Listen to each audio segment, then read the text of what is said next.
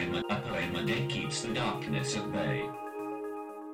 You who have spoken words in the earth, you who have broken the silence, utterers, sayers in all lands to all peoples, writers in candle soot on the skins of rams for those who come after you, voices echoed at night in the arched doors, and at noon in the shadow of fig trees, hear me, were there not words? Were there not words to tell with? Were there not leaf sounds in the mouths of women from oversea, and a call of birds on the lips of the children of strangers? Were there not words in all languages? In many tongues the same thing differently? The name cried out, Thalassa, the sea, the sun and moon character representing brightness, the night sound of the wind for always, forever and ever, the verb created after the speech of crickets. Were there not words to tell with? To tell what lands these are?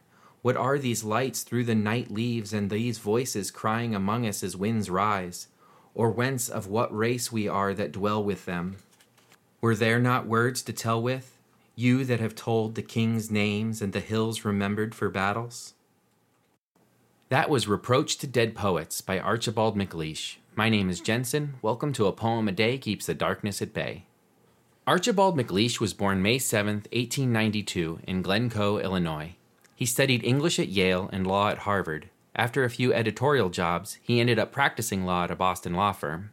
In 1923, he left the law firm and moved to Paris with his wife, where he became one of a community of literary expatriates.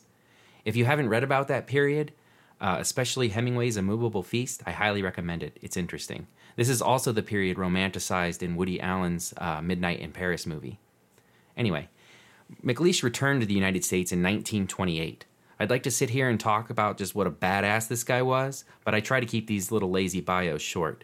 In the end, MacLeish was an influential librarian of Congress. He won the Pulitzer 3 times for his work, twice in poetry and once in drama.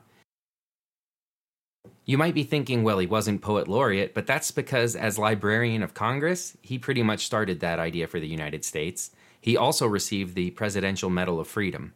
MacLeish died on April 20th, 1982, at the age of 89. That's right, he died on 420, giggle it up, stoners. I'll leave you with his poem, Voyage, which he dedicates to Hemingway. Heap we these coppered hulls with headed poppies and garlic longed for by the eager dead. Keep we with sun-caught sails the westward ocean. Raise we that island on the sea at last. Steep to the gulless shore, across the sea rush. Trade we our cargoes with the dead for sleep.